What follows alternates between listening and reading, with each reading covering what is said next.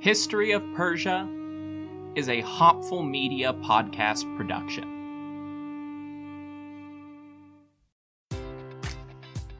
Enjoy all your favorite sports like never before at BetMGM. Sign up using code CHAMPION and receive up to $1,500 back in bonus bets if you don't win your first bet. When you register with BetMGM, you'll get instant access to a variety of parlay selection features, live betting options, and the best daily promotions in the business. And with BetMGM at your fingertips, every play and every game matters more than ever. Remember to use code CHAMPION and receive up to $1,500 back in bonus bets if you don't win your first bet. Place your money line, prop, or parlay bets with the king of sportsbooks today. BetMGM and GameSense remind you to play responsibly. See BetMGM.com for terms. 21 plus only. Virginia only. New customer offer. Subject to eligibility requirements. Rewards are non-withdrawable bonus bets that expire in 7 days. Gambling problem? Call 1-800-GAMBLER. Promotional offer not available in Washington, D.C. At Parker, our purpose is simple. We want to make the world a better place by working more efficiently, by using more sustainable practices, by developing better technologies. We keep moving forward. With each new idea, innovation, and partnership, we're one step closer to fulfilling our purpose every single day. To find out more, visit parker.com/purpose. Parker, engineering your success.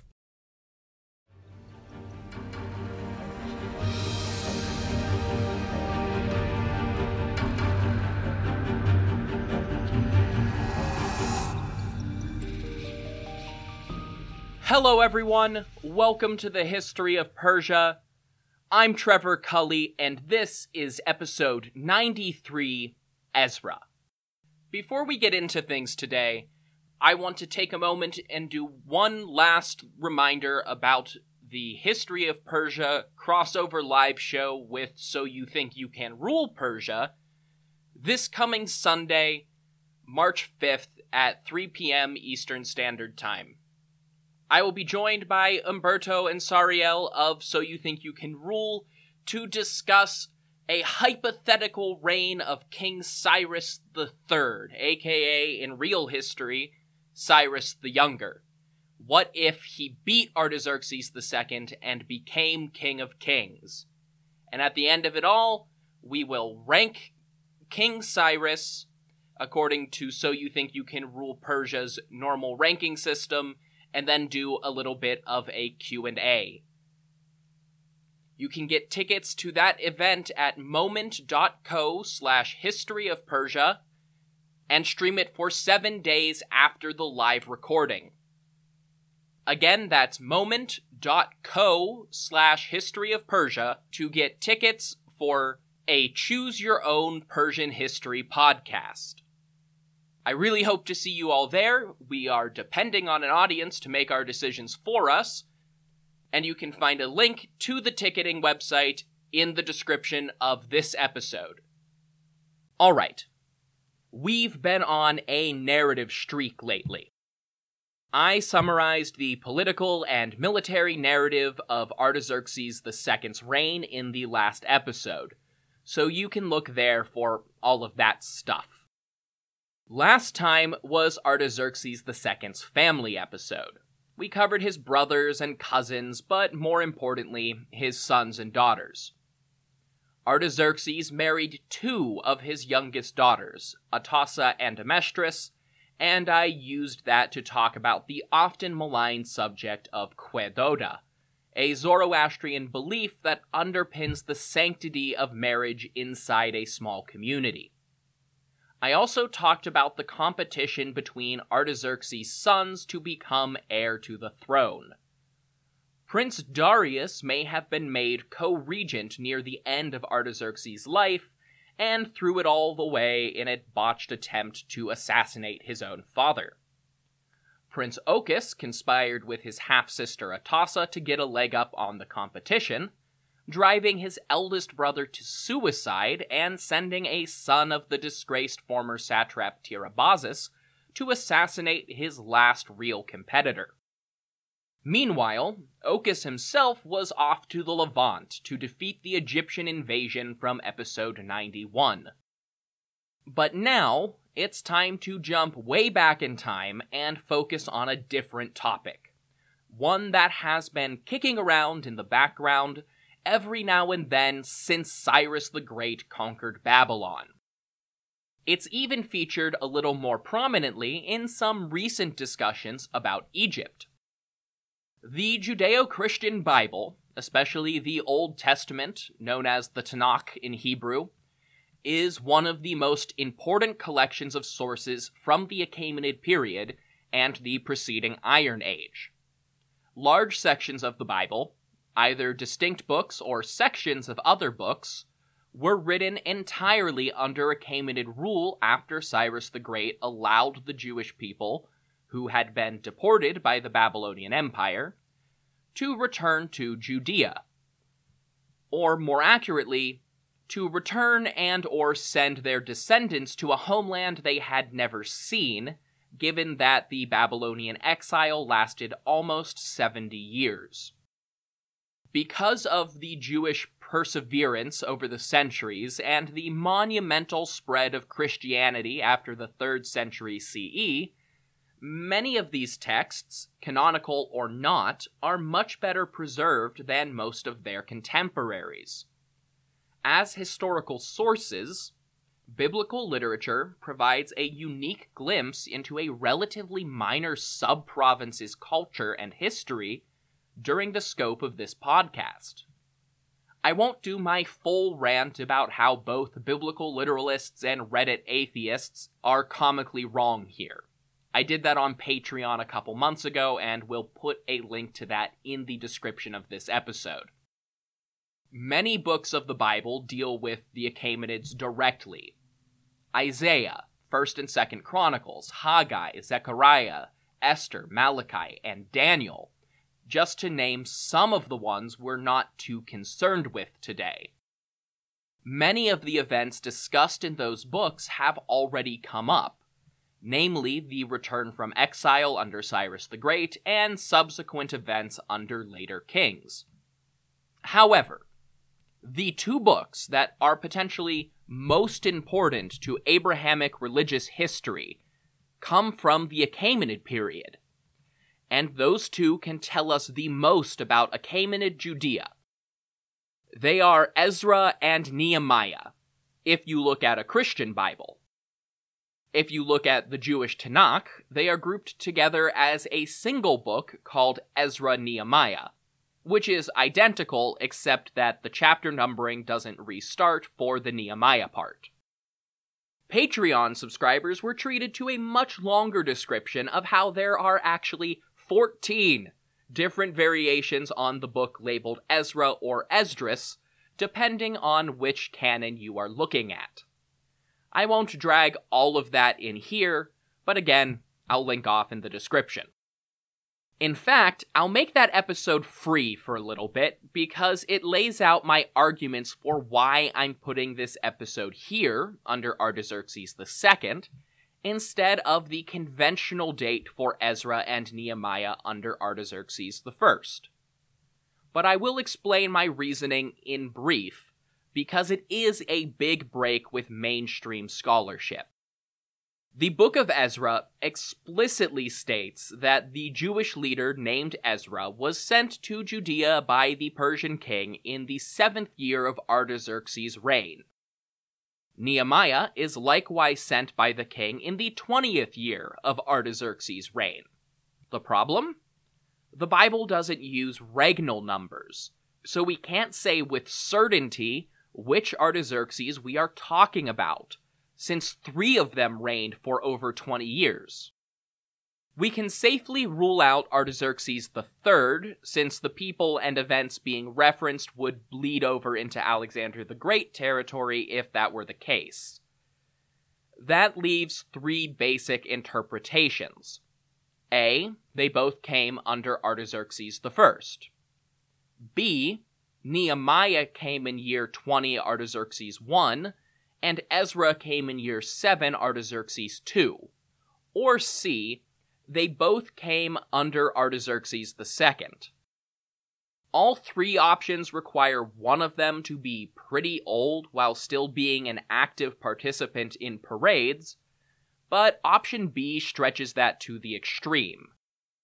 However, B does eliminate a potential conflict between option A and the evidence from Elephantine, while option A has the benefit of not conflicting with Josephus's Antiquity of the Jews even a little bit. However, as you might have guessed, I am solidly a proponent of option C. Traditionally, this has been seen as clashing too much with some of the primary evidence from both Elephantine and Josephus, because it would imply that Bagoas and Nehemiah were both governor of Judea at the same time. But that's a biblical studies conundrum not faced by any detailed study of ancient Persia, even though many Achaemenid historians just accept the conventional biblical studies conclusion. In Greek and Aramaic alike, the words used to describe governors at different ranks inside any given satrapy are loosely defined at best. The bigger issue with dating Ezra and Nehemiah comes from the dates given in both books. Both men are said to have arrived in Judea after the temple in Jerusalem was rebuilt. The first half of the book of Ezra is a history of how the second temple was constructed and the opposition the Jews faced from their neighbors.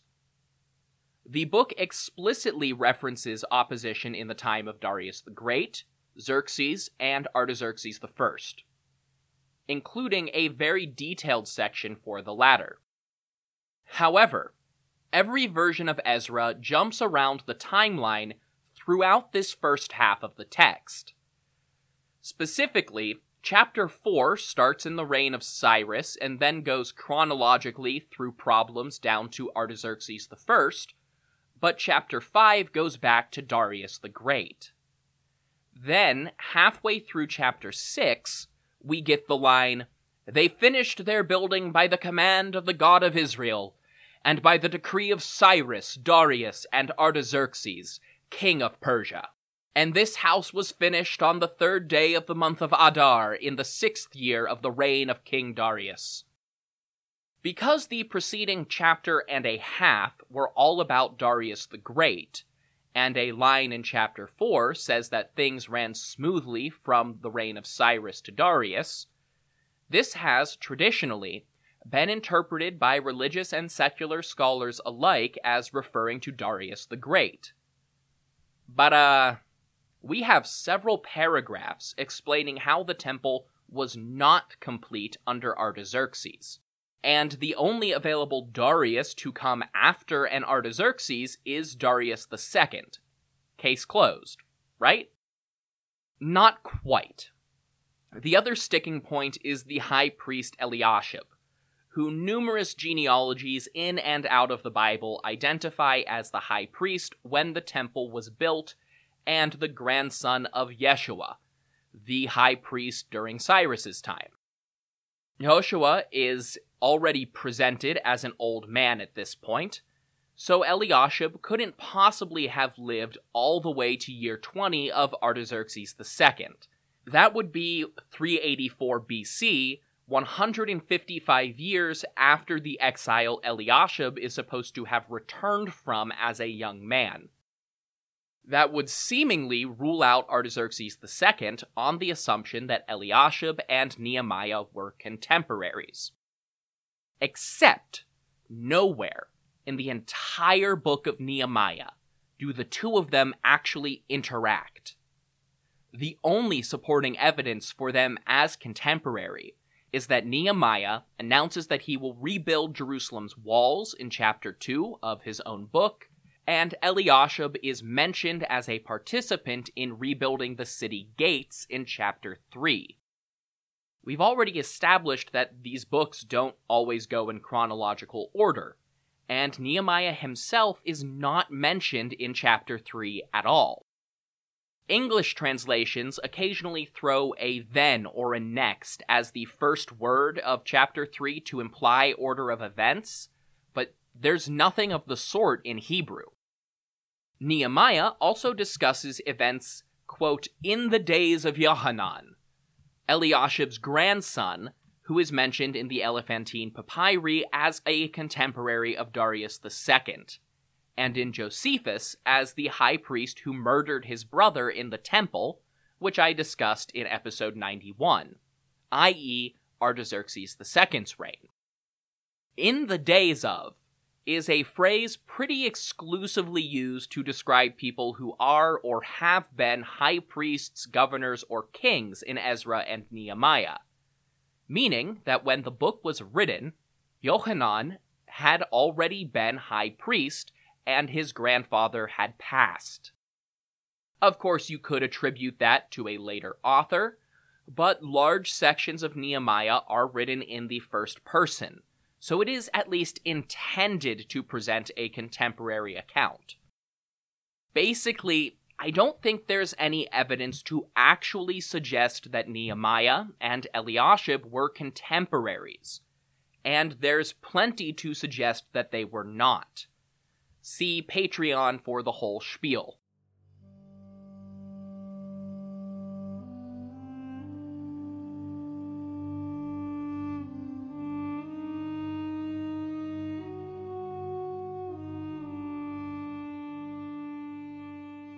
At Parker, our purpose is simple. We want to make the world a better place by working more efficiently, by using more sustainable practices, by developing better technologies.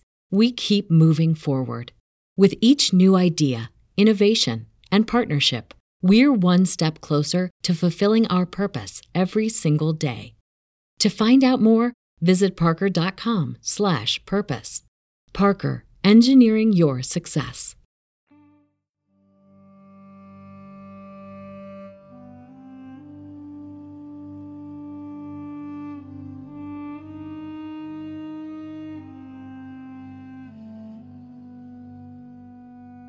So, story time. Ezra ben Seraiah was a Jewish priest living in Babylonia. His family was one of hundreds that had not returned in the previous waves of Jewish migration back to Judea, and he ministered to the local community near Babylon. Primarily, he was a scribe, dutifully writing down and memorizing the various prohibitions and decrees of Jewish scripture, supposedly handed down from God to Moses in ancient times to govern the Jews as God's chosen people. He gained prominence in his community as a judge and a legal scholar. Then, in year 7 of Artaxerxes, that is, for our purposes, 397, he received a letter from the great king himself. It was a command to go to Jerusalem with royal funds to support the temple there and make sacrifices on behalf of the King of Kings. It was also a writ of request, giving Ezra the authority to requisition further supplies for the temple from local governors in the satrapy of Assyria, and exempting the Jewish temple officials from taxation. Finally, it was a directive for Ezra himself to compile Jewish law and appoint judges and magistrates across Assyria to follow those laws and adjudicate the Jews of the Western Empire in accordance with their own legal system. Naturally, being the Bible, the book of Ezra attributes all of this to God himself influencing the great king so that he might favor the Jews. In reality, this was all pretty standard stuff. I mean, if you want to believe that God was directly influencing Artaxerxes to do this at this time, great. But the Jerusalem temple was relatively new, and it was a Achaemenid policy to offer sacrifices and centralized funds to all of the empire's many religious institutions. Likewise, it was standard policy for the great kings to have the various legal systems of their empire collected and codified so they could be applied to the relevant diaspora. Cyrus the Great had first applied this to Babylonian law. Darius did it for the Egyptians. Several kings had done similar things with Greek cities. With a clear religious legal establishment emerging from the Second Temple in Judea, it was time for the Jewish version. One key aspect of Jewish law had always been the importance of hereditary offices for temple officials, and with the temple back in action, they would all be needed to carry out their traditional rites. So Ezra gathered up the descendants of the Levite priesthood who were still living in Babylon and led them off to Jerusalem, just the latest wave of Jews returning from the Babylonian exile. Several members of other prominent Jewish families joined them for the pilgrimage. It was a long journey, but as they were getting close to Judea, Ezra stopped everyone to take stock of their offerings, the people who were with him, and the royal funds they were transporting somewhere outside of Damascus. In all likelihood, this was also a stop to pick up the last round of royal donations from the Damascus treasury as well. While there, Ezra divided up some of the silver and gold vessels for temple rituals and money from the royal donations, and divided it between the 12 leading priests in his entourage. These were both small fortunes that the priests could use to establish themselves, and the temple adornments that they would be in charge of. Some were given over to the temple as soon as they arrived, but others were for their descendants to use and keep track of through the centuries as they continued to carry out the hereditary duties of priests. Ezra rang in the return of traditional law and temple festivity with a series of grand sacrifices. 12 bulls representing the 12 traditional tribes of Israel and Judah, 96 rams, 77 lambs, and 12 goats were all slaughtered to burn their entrails and fats as an offering to the Jewish God, and to provide a feast for the people of Jerusalem. Then Ezra set to work. We don't actually hear all that much about his work from the Bible, and most of it doesn't seem to have come to fruition until Nehemiah arrived. The implication is that Ezra mostly sat down with all of the scrolls of scripture that people had been carrying around for the last 200 years, and spent his day organizing it into a set of coherent texts that could be practically used. He fired off letters to the rest of the diaspora, asking them to send copies of whatever they had, and had to work out the minute differences between texts that developed over large communities in Egypt, Judea, and Babylon over the course of several centuries. The final product was the Torah, more or less as we know it today. The first 5 books of the Bible, in any canon, are Genesis, Exodus, Leviticus, Numbers, and Deuteronomy. While various degrees of storytelling are present in all of them, whether you interpret that as history or mythology, the overriding theme of these 5 is the process of God giving the Jewish people a set of rules to live by, the punishments for violating those rules, and the precise details of how to apply them. Or not so precise as any rabbi can tell you better than I. Of course, most, if not all of these laws had existed in Jewish society and religion for a long time. Modern scholarship even understands Deuteronomy as the first attempt to do exactly what Ezra was doing in the 4th century, compiling everything into a convenient package. Religious tradition has stated that the entire Torah was dictated to Moses by God and written down in a perfect, undisturbed state in the Bronze Age, and remains unchanged ever since. Any application of secular scholarship makes it clear that that wasn't the case. Never mind that the historical and archaeological consensus is that either Moses never existed, or his story played out on an insignificant scale compared to the mass migration described in the latter 4 books of the Torah. Stylistic and vocabulary differences all through the 5 books are very obvious, especially in the original Hebrew. 3 writers, or probably schools of writers, can be identified throughout the first 4 books, and Deuteronomy is more in line with a 4th school that also includes the more historical books of Joshua, Judges, Kings, and Jeremiah. Officially known as the documentary hypothesis, this idea has been challenged, altered, and adapted by Bible scholars for almost 400 years. The general consensus today is that 2 early collections, which tended to call their god by the names El and Yahweh respectively, circulated in the Iron Age kingdoms of Israel and Judah.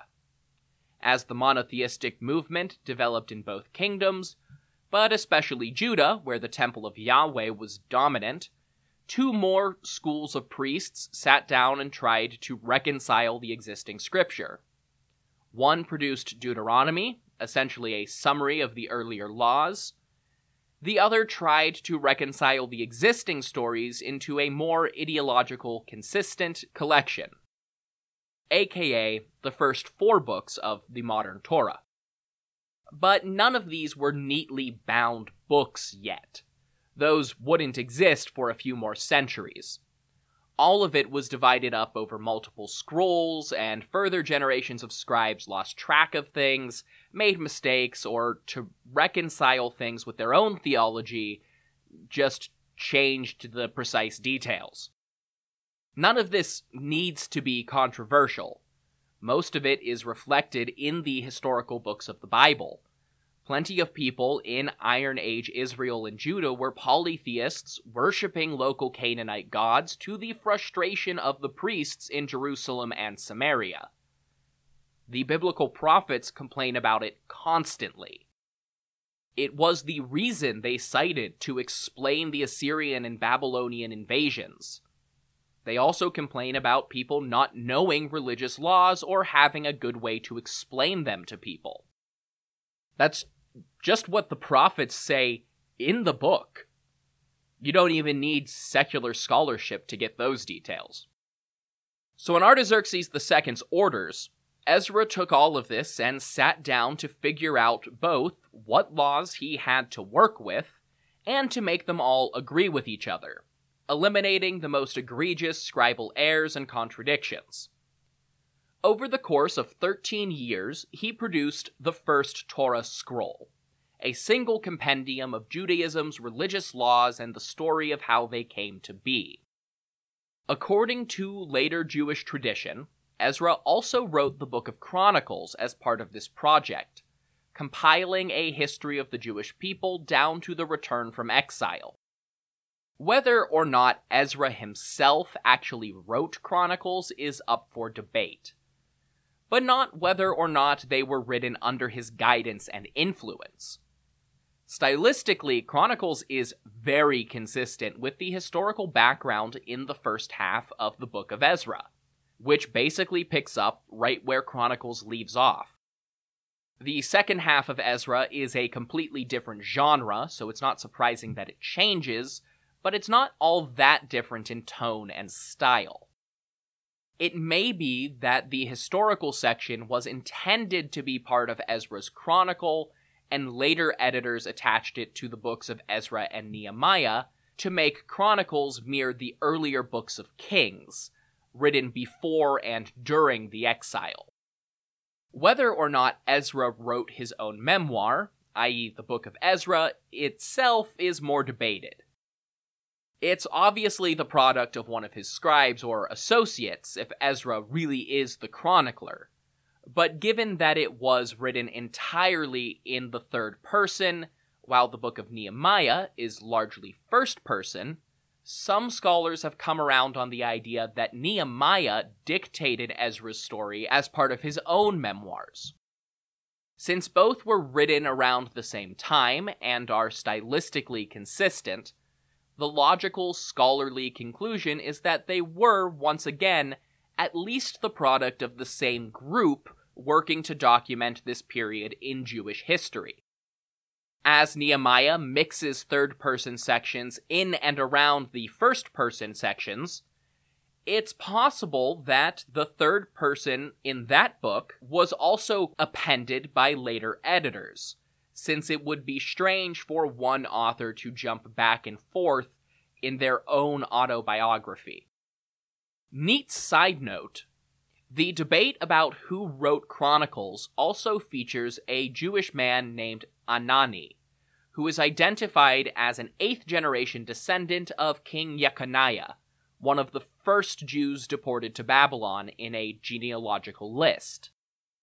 Based on those 8 generations, scholars have pointed out that Anani couldn't possibly have been born in the 5th century BC, and must have lived closer to 350, which is an obvious problem for attributing Chronicles to Ezra. If you're silly and assume that he was sent by Artaxerxes I, but it makes perfect sense if you're me and say that Ezra and his students were working in, say, around 350 BC. In codifying the law, Ezra made himself quite unpopular for one particular religious ruling.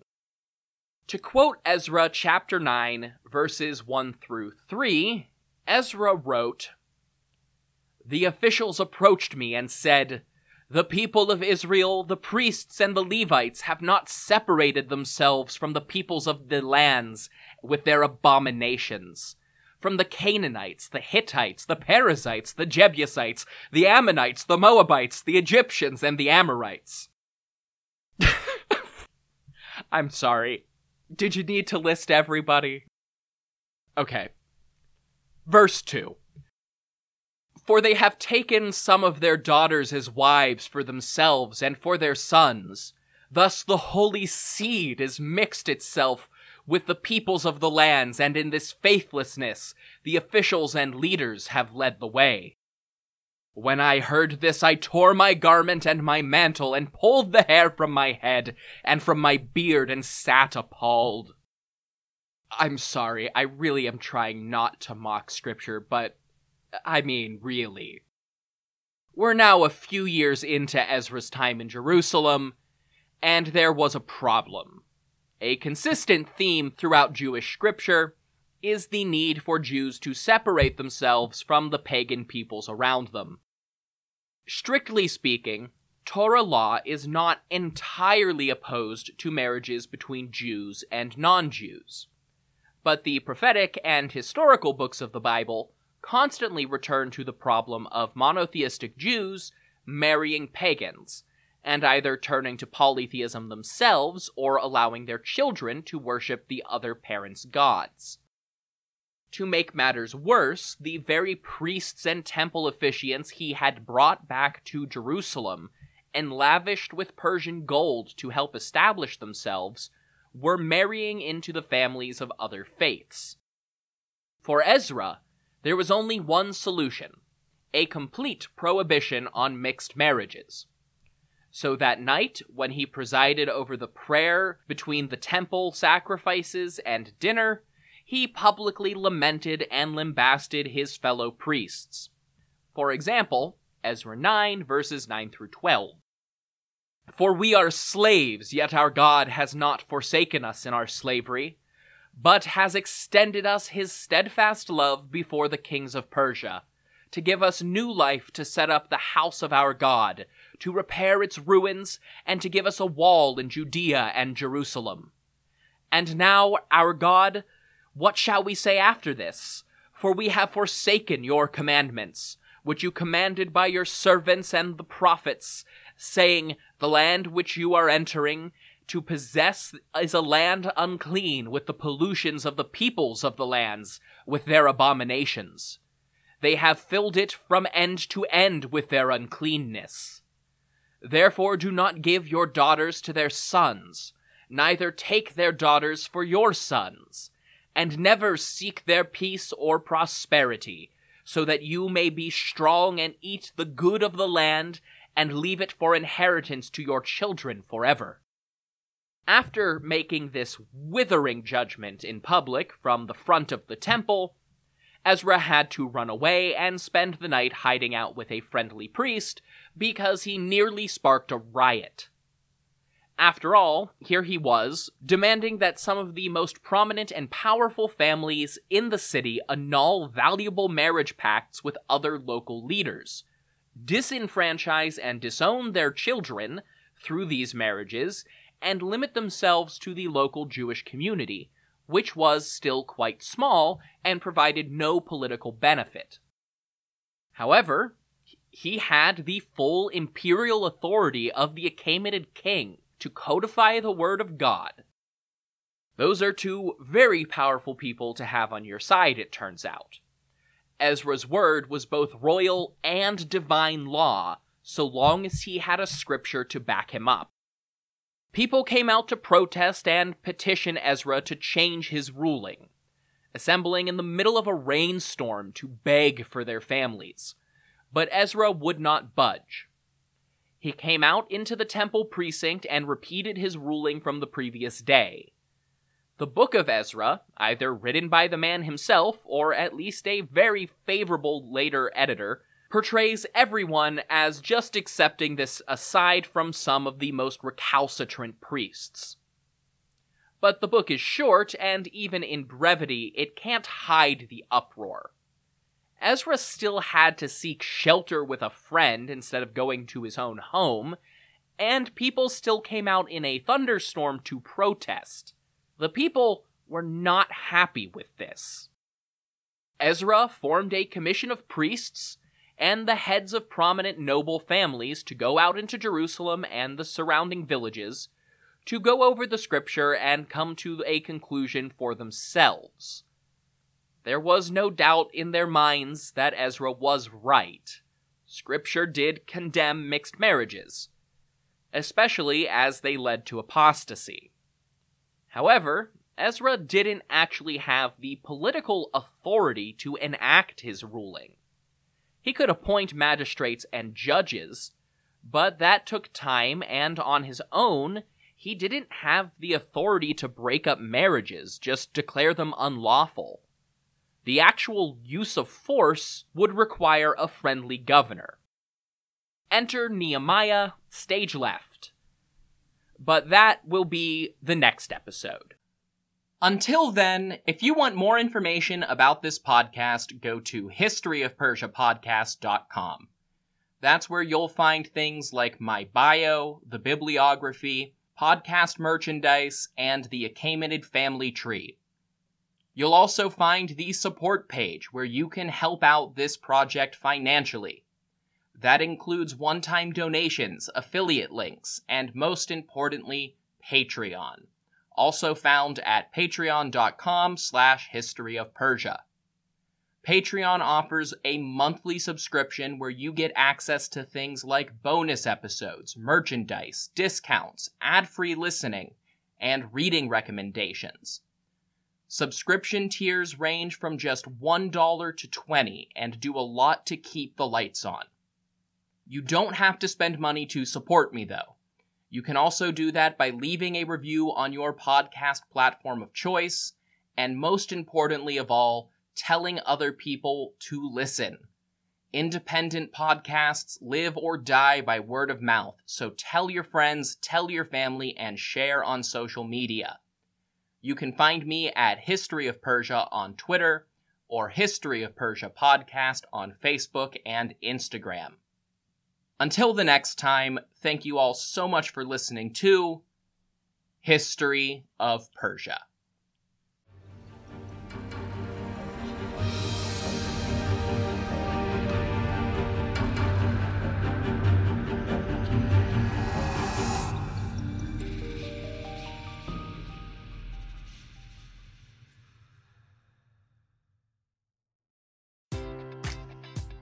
Enjoy all your favorite sports like never before at BetMGM. Sign up using code CHAMPION and receive up to $1,500 back in bonus bets if you don't win your first bet. When you register with BetMGM, you'll get instant access to a variety of parlay selection features, live betting options, and the best daily promotions in the business. And with BetMGM at your fingertips, every play and every game matters more than ever. Remember to use code CHAMPION and receive up to $1,500 back in bonus bets if you don't win your first bet. Place your money line, prop, or parlay bets with the king of sportsbooks today. BetMGM and GameSense remind you to play responsibly. See BetMGM.com for terms. 21 plus only. Virginia only. New customer offer. Subject to eligibility requirements. Rewards are non-withdrawable bonus bets that expire in 7 days. Gambling problem? Call 1-800-GAMBLER.